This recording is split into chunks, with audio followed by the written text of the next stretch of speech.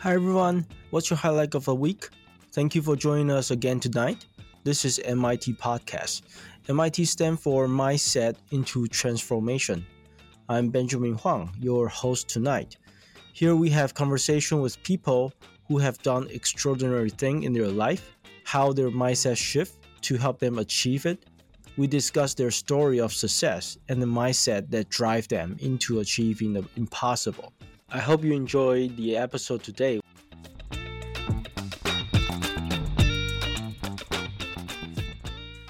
Today, I'm very excited to have a very seasoned real estate investor joining us to talk about the basically details on the apartment syndication journey. Who is also, personally see a great mentor of myself, Tony Ling. How are you, Tony? Doing great. Thanks for asking. Thanks for joining again, Tony. Um, so I think to start, yeah, let's talk about like what you're currently doing, and kind of give a brief background to our audience. Sure.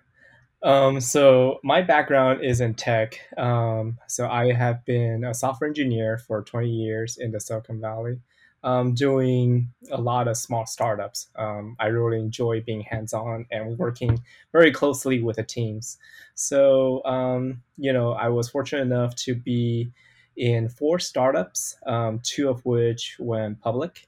And that's how I was able to get my initial seed funding for some of my investments. So I've always been very interested in personal finance and investments. So I've also invested overseas in China, in cities like Beijing and up north. So we bought a few apartment flats there, but as everybody knows, China's policies is like super volatile, right?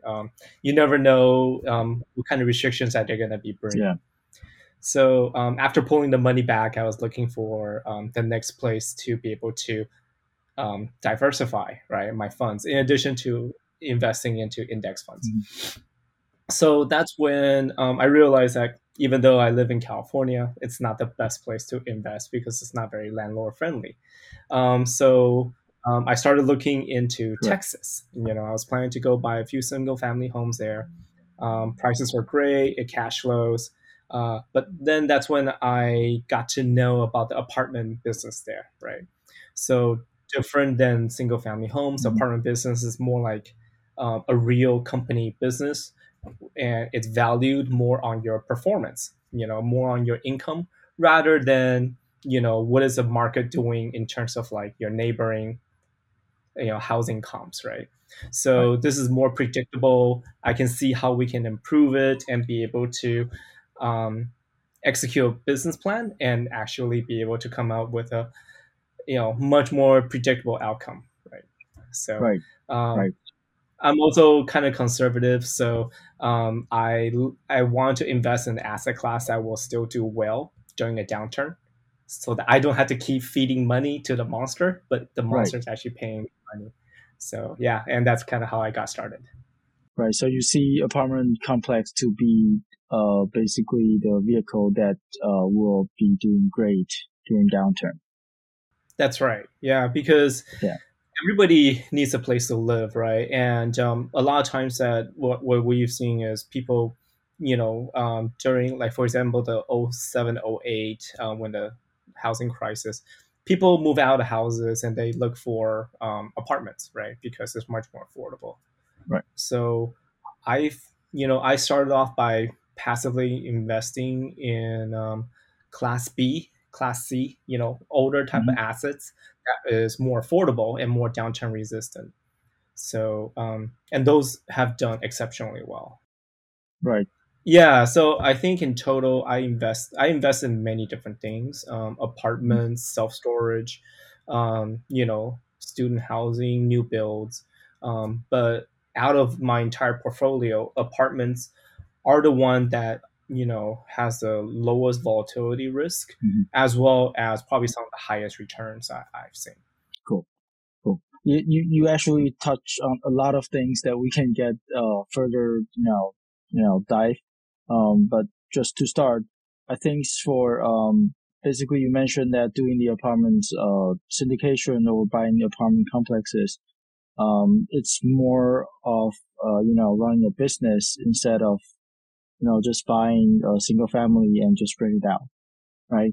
Do you want to give us more content on the real differences, and also in terms of the business model, what crossed your mind, and what you need to consider before you execute the business plan? Right.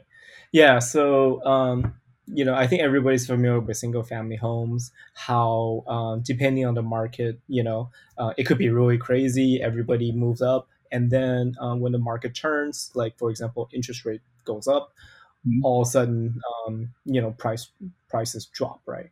So, apartment business, meanwhile, is very stable, right? Your valuation is based on how much profit that the apartment is able to generate. So, in a startup, for example, if a startup's revenue is 10 million, there's usually a multiple to that, right? So, if your startup makes 10 million a year or a quarter, multiply it by a multiplier 20, then your company's worth about $200 million, right? So the more revenue you're able to generate, the more value your startup is worth. So apartment is very similar to that.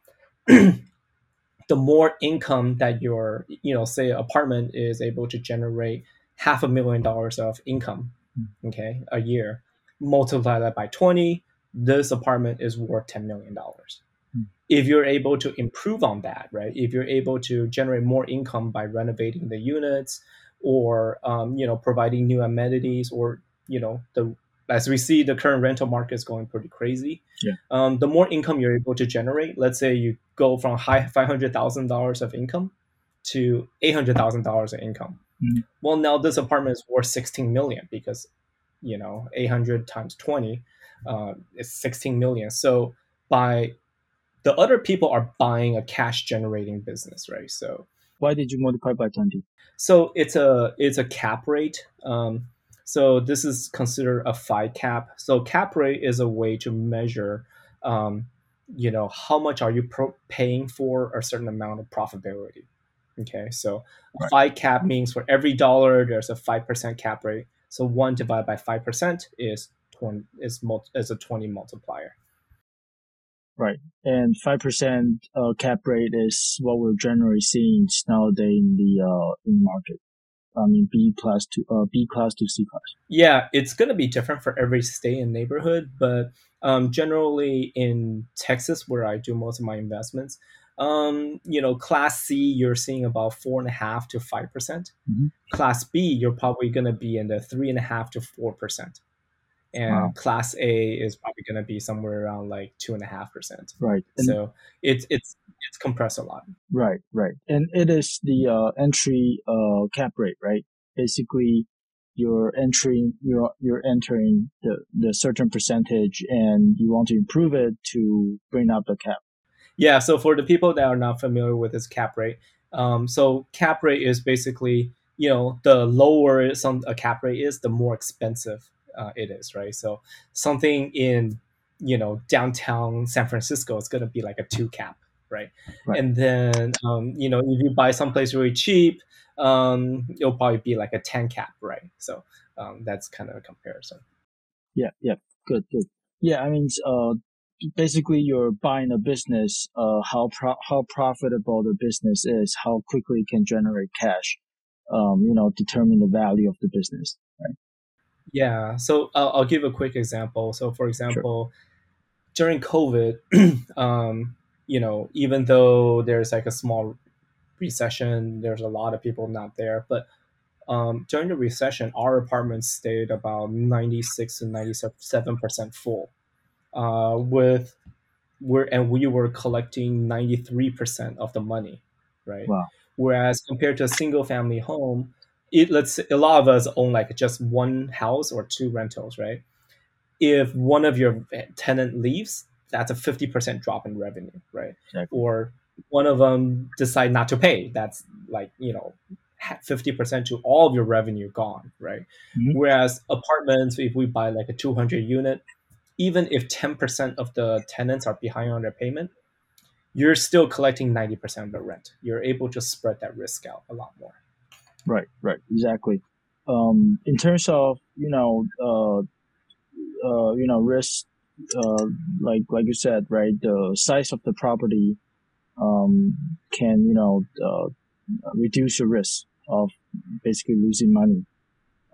Did you Mhm. started directly into uh, 100 plus unit apartments, or did you start with 20, 30, and gradually turns into much bigger deals? Mm.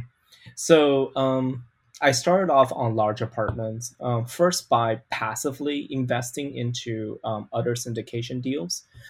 So I want to be able to leverage their experience, see how they operate. So, till now, I think I invested in about 15 different apartment deals, about 3,000 to 4,000 doors in total. So so from that, I got a lot of experience of how these are operated, modeled, and are the income real, right? Yeah, Can I see and touch that apartment? So successfully, I had a few full cycle returns, which gave me a lot of confidence, and I got to know the people in the industry. So and then that allowed me to partner up on my first deal with somebody who's experienced. But I always knew that smaller apartments are actually much harder to run, because you're much not harder. able to, yeah, much. So, for example, like 20 unit deals, 30 unit deals, because you're not gonna get the best quality property management company to want to do that size. And then the amount of money that you're paying for on-site management, such as an office manager or maintenance, becomes really expensive compared to the size of your the number of units you have, right? Right, So right. um, the general rule is, you can think of it as every 100 units you have, you can afford one full-time office lady and one full-time maintenance guy. Okay, So one at plus one. 20 to yeah, so 20 to 30 units, you're kind of paying for four x the cost, right? Right. Um, so so the first deal that I did was actually 210 units. Okay, Wow. And that and is you running it yourself, not joining others syndication. so I had a partner that helped me qualify for the deal, Right, because you being a first time apartment syndicator, they want to make sure that there's somebody more experienced that's running the deal with you. So right. they help us to acquire the deal while we run the daily operations, Hmm, right? I So see. they bring us into the market, right? And Hmm. but after that, then you have to handle everything. So we were able to do that on, yeah, first one was about 210, second one was 146, and then third deal was also about 220, and then the most recent one we acquired is 156 Wow, units. wow. Yeah. So, how's the first deal look like when kind of just joining other Mhm. people's right? Did you bring the fund? Did you bring like what did you bring to the table to work with them? To complete the first deal. And are you still running it? Yeah, so the first deal that we had, we found the deal. It was through one of my connections, and also we brought all of the funding. So we were able to raise. I think that deal was around about $4 million in raise. Okay, so we yeah, so we found the deal, we raised the funds, and then we did the operations. So they were able to provide, helping to help us qualify for the loan, helping to give the brokers enough trust that we Hmm. can execute on the deal, and also they provide a mentorship, right, which is super valuable. Right, right. Yeah. Um, and you just mentioned that you have been doing 15 deals. That is over how many years now? So it's been about 7 years, and those Wow. 15 deals are passive deals. So Okay. active deals that we are managing is four deals, And yeah, so I think you were asking, do we still have that first apartment? We actually just sold it earlier this Hmm. January. So that deal we bought for about $11 million, and then we were able to sell for 17 million Wow. in Okay. about 3 years. In about 3 years, so So that it, project was. wow. So it was a 3 years business plan. You guys were planning to hold it for 3 years when you enter it, or it was kind of play by eyes. So the original plan was to hold it for 6 years, but we saw that the market was pretty favorable, and we probably had some large maintenance issue. Like we were thinking that we have to replace another chiller. So Mm, we did some of the major renovations. So we changed out the roof. We changed out two of the six chillers, but we can see that it's getting to that time where the other chillers probably need to be replaced, and so we decided it's a good time. We left the property in really good condition for the next guy, and he had more renovations that he can continue to do to continue to drive the rent. So um, right. yeah, so it just took about, even though it was a 6 year plan, we exited in 3 years, and overall it was like 146% return for the project. Mm, wow. Impressive. In terms of, you were saying the market is very favorable. Mhm. Do you see, the apartment complex also in condition that, can, consider bubble or not? You can compare that with, single family or smaller deals. Mhm. How do you see the market in general? So, multifamily isn't really impacted by the ups and downs of the single families. So, for example, right now, um, even if we go through a recession, the value of the apartment doesn't really change. So, for example, even through the tough times, where we're still getting 92, 93% of our collections, well, your valuation is Hmm. based on your ability to collect money, right? How much money are you collecting? Right, So if you're maintaining the same amount of collections before and during, your valuation of your apartment doesn't change, right? right, Um, so and right now, you can see um, the rent growth across the U.S. has been pretty crazy, right? Anywhere right, from 16% in Dallas to 24% in Austin, right? Um, what we're seeing is a lot of people are actually moving to these tech centers and more affordable places, right? So places like Dallas, Austin, um, Georgia, Phoenix are relatively hmm, affordable compared to places like California and New York, right? And this hmm, nonstop migration of people, about in Dallas we're seeing about like 100,000 people a year, right? So that's a 3% growth year after year after year, and they're not building new class B, class C, more affordable places, right? You see a lot of right, people building class A, right? hmm, $3,000, $4,000 a month type of places. But the people that are migrating in, they're looking for affordable options, and they're already built. Those are the same apartments, right? That people are trying to all cram in, and that's what's driving a lot of rent growth, right? Because people have nowhere else to find more affordable places. So exactly, exactly. The next step is basically, the street, right? If that, right? I mean, well, people will actually share rooms. What I find is, like, even in a recession, um, right, people lose their house or whatever. People move down from class A to class B, class B to class C, and then they don't go down any further because that's the hood, right? Class D is like the hood. But yes, people hmm, would then go, like, the mom would move in with a daughter, or two families right, would move in together, but they will do whatever it takes to continue to pay. So it's right, that's right. why apartments are always like 95 to 97% occupied, even a down. Exactly. Oh, exactly. And let me take a step back because you were saying that you guys sold the deal. As you see, the market is in somewhat favorable condition. Mm-hmm. But at the same time, right, apartment valuations, like you said, is pretty stable, right? I mean, like how people value those apartments, it doesn't really change according to the market condition, right? Mhm. What did you mean by favorable? Were you able to sell it higher during a good time and sell it lower during a bad time? Is that what you meant by favorable? Yeah, so I say favorable compared to the dramatic change that we have seen over the last 2 weeks, actually. I So see. for someone who's buying an apartment, a lot of it depends on how much loan they can actually get, right? So ideally, you want to be at about 70 to 80% loan when you purchase a large property.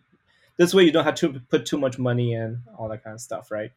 So, the past 2 years has been very favorable. People were able to get 70 to 80% loans pretty consistently. Now, due to the recent inflation and the Fed price hike, this has significantly, we can predict that the interest rate is probably going to hit, on the SOFR side, is probably going to hit over 2%, probably to 2.5 to 3% middle of next year. So what this means is, because the interest rate is so high, the amount of money that you're able to borrow, okay, the bank is Hmm. comfortably letting you borrow has dropped a lot.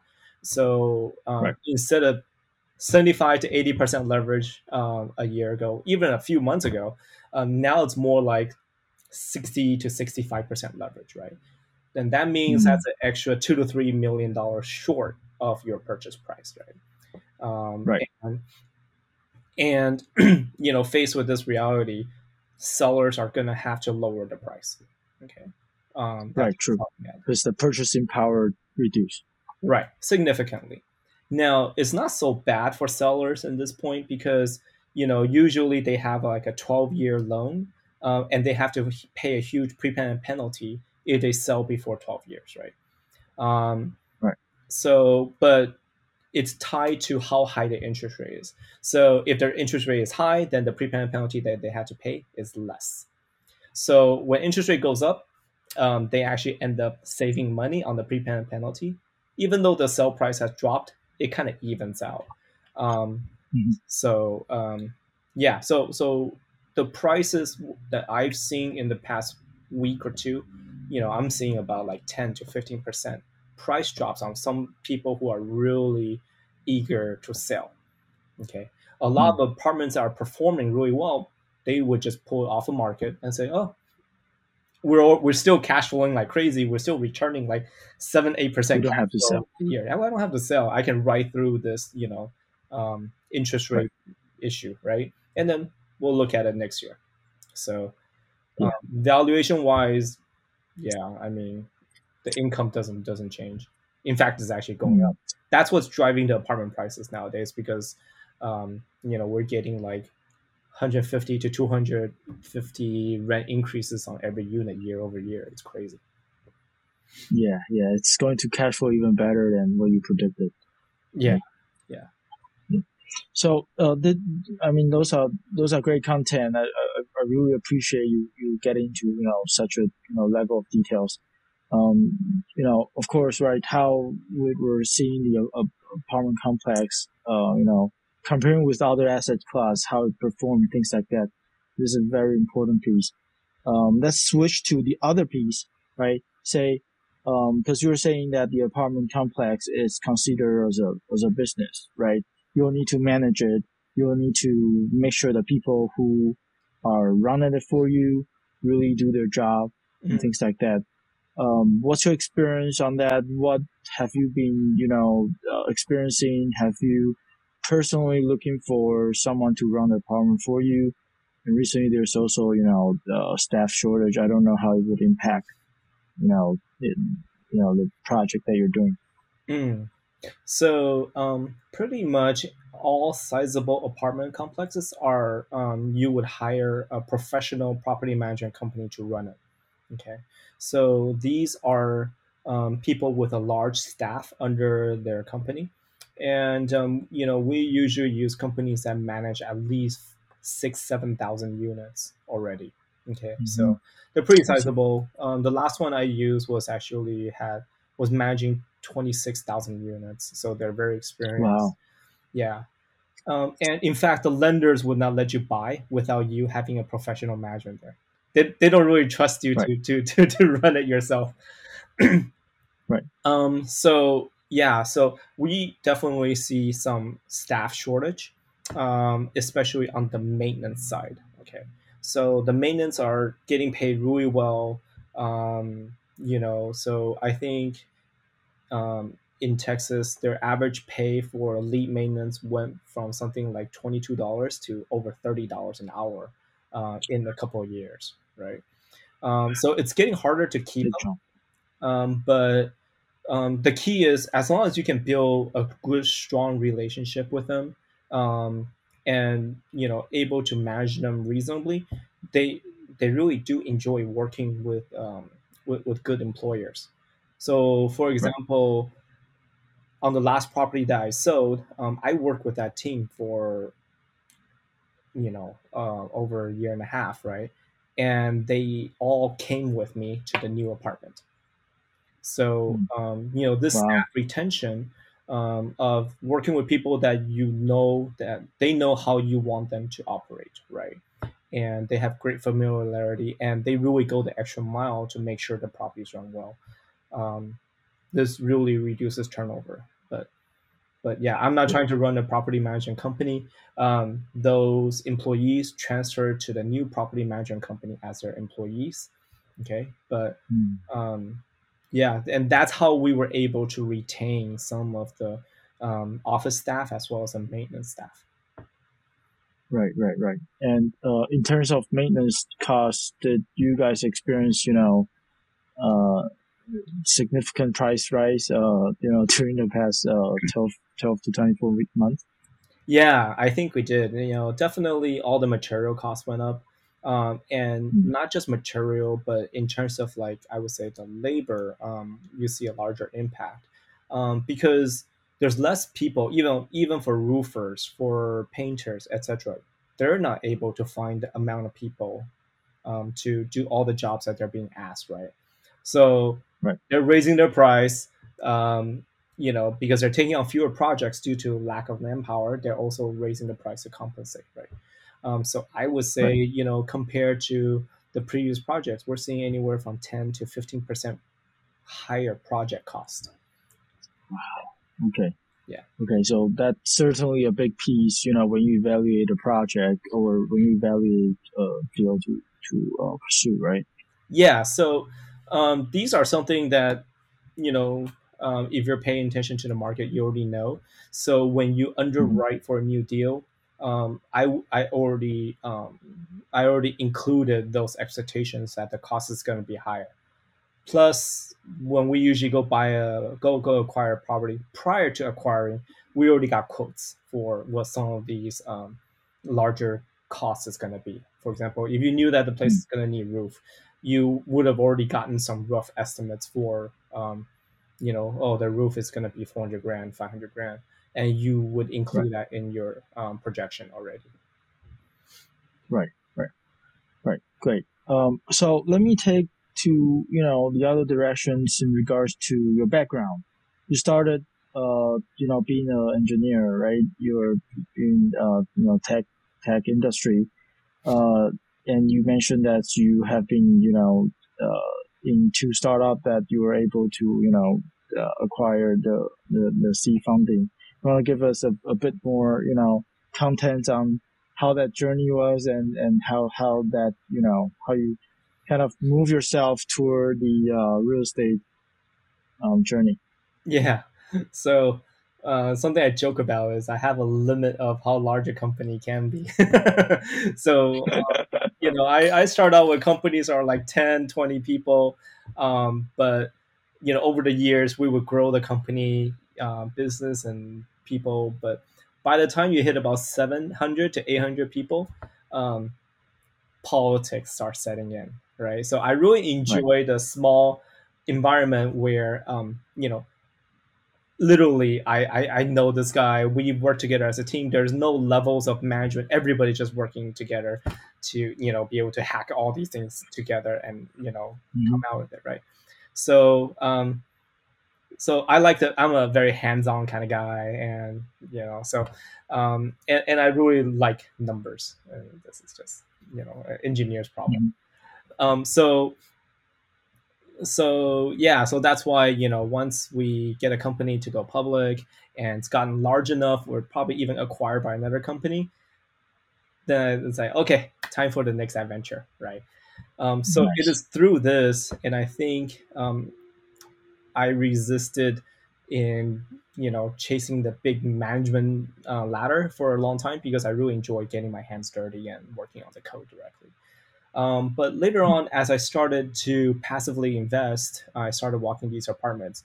I realized that I love getting my hands dirty again, right? I love Right. getting out there, not stuck on an office chair, and being able to, go explore and go travel, right? And Right. the people aspect of it, being able to chat with people, chat with the brokers, and sharing what little I learned. I have a meetup group as well where I kind of just discuss like all these things I learned to my Mhm. meetup group. So um, I just find that it's very enjoyable and rewarding. So that's when I decided to dedicate a little bit more time. I mean, in the beginning, I didn't have to spend that much time, even though I had like 15 passive investments. My Mhm. amount of work was zero, right? I just sit home and collect checks. Literally, that's Right. like Right. the level, right? So you have to kind of like you kind of have to like paying to Mhm. manage these yourself. But for me, I enjoy getting out there and yeah, Yeah, working on them. for sure. How so? When you just get started, doing those passive deal, how did that work? And you are you able to get into the conversation with the syndicator and really go to a field trip with them, learning how they're doing things. Like how is that process Hmm. look like? And do you recommend people who have the background like us, doing being an engineer, scientist, medical doctor, and things like that, have interest in real estate, do the same thing, like starting with you, as a passive investor? Yeah. So that's exactly how I kind of got started. So on my first investment, I met this team that I really like, who I felt like I was actually really lucky that the way that we think is very similar, right?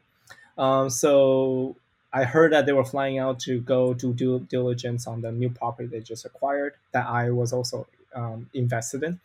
So I just called them up. I was like, "Hey, can I join you guys?" Right? And they said, "Okay, but it's like tomorrow and it's in Dallas, right?" I was like, "No problem. I'll buy a ticket. I'm gone. Mhm. I'll come along right away, right?" Um, so so I joined with them, did the due diligence on two properties, pretended I was a renter, and did comparison shop around the Right. other properties in the area, and also got to check out some of my other passive investments, right? So that way, I got to meet the property management company, the broker representing the deals, and overall how to determine the market rent for that kind of property, right? So we became very very good friends over Mhm. the years, and in fact, we are now partnering together to buy larger properties together, right? So if we're buying something Mhm. like 400 to 500 units, yeah, then our two teams will actually join up and buy them together. So Mhm. you Cool. know, and I think it's a great way to learn. It's how how I was taught. So on the most recent deals, I also had a couple of people go with me to when we did the due diligence, right, to see how it works and Mhm. just so I'm happy to give back to, and I think you can listen to all these streams or classes, but there's nothing like being able to do it on your own to see exactly how Exactly. it's done. Exactly. Right. Face to face interactions. Really, listen how people talk, how people, evaluate deals, underwrite deals, do a due diligence. Those are priceless things that you can learn from books or listening to podcasts, things like that. Right, because things also move so fast, right? So, um, what you thought you learned as a general strategy is completely not applicable now. So it's always good to Right, have a right, group of syndicators. So we compete for deals, and then it's like we compete fiercely for deals. But after something is won, we're like the best of friends. We share. It's like, hey, this who's a good electrician that you refer? How about this guy? Have right. you hit a problem where where the building burned down? Hmm. So yeah, it's a very good community to be in. Great, great. Tony, our podcast actually, a lot of time we talk about mindset, right? Because we believe mindset is what drive people's, really get to do the thing that you have never imagined that you would do, right? Can you touch on, the mindset change or switch during, in your journey? Were there something happen that, switch your thoughts and, you're getting into a new mindset that drive you into doing something you have never imagined doing? Yeah, I think you're absolutely right. I mean, as an engineer before, I never thought I would do real estate. It was always something like, okay, I'll invest in a REIT or something like that, and let somebody take care of it, right? And I Mm-hmm. think um, the biggest change for me is actually when I realized that this is a business model instead of, because I'm risk averse. I don't like not being able to predict, like, the market up and downs, right? I'm not very good at timing the markets. Okay, so I rather do things that's more predictable. And Right. then the moment I decide to go active is when I realized that in there's many people who are not familiar with syndication, how people can pool money together to take on institutional size projects, right? We tend to think small, as like, oh, just my own rental, right? But you can really scale up to larger things, and most people don't know how to do that, right? Most people also don't have the time to learn all the things involved. So that's why syndication model works well, because you have experienced leads who basically takes care of all aspects of it, right? And you you're able to invest some of the money. You can spread it out over multiple deals, and reduce your risk even further, right? In a way, when you invest in a syndication deal, it's not just you're spreading the risk with like 40 other investors, 60 other Right. investors. So it's not putting all your eggs in one basket, and there's somebody more experienced than you are that is taking care of the property. So Right, exactly. And the out of the 40 people, there got to be someone who see things that you don't see, right? So you're better covered than doing the deal yourself. right. And then, so I think, at first when I started my meetup, I had no intention of going active. Um, I was just trying to figure out, like, hey, have you invested with this guy before? How is his reputation? What about this guy? Is it safe to invest with him? And then the group kind of grew and grew, and I kind of realized that I knew a little bit more than other people. So my mission became to make sure that people know how to evaluate deals, how to look at the details, so that they don't get into trouble when investing with the wrong Right. person.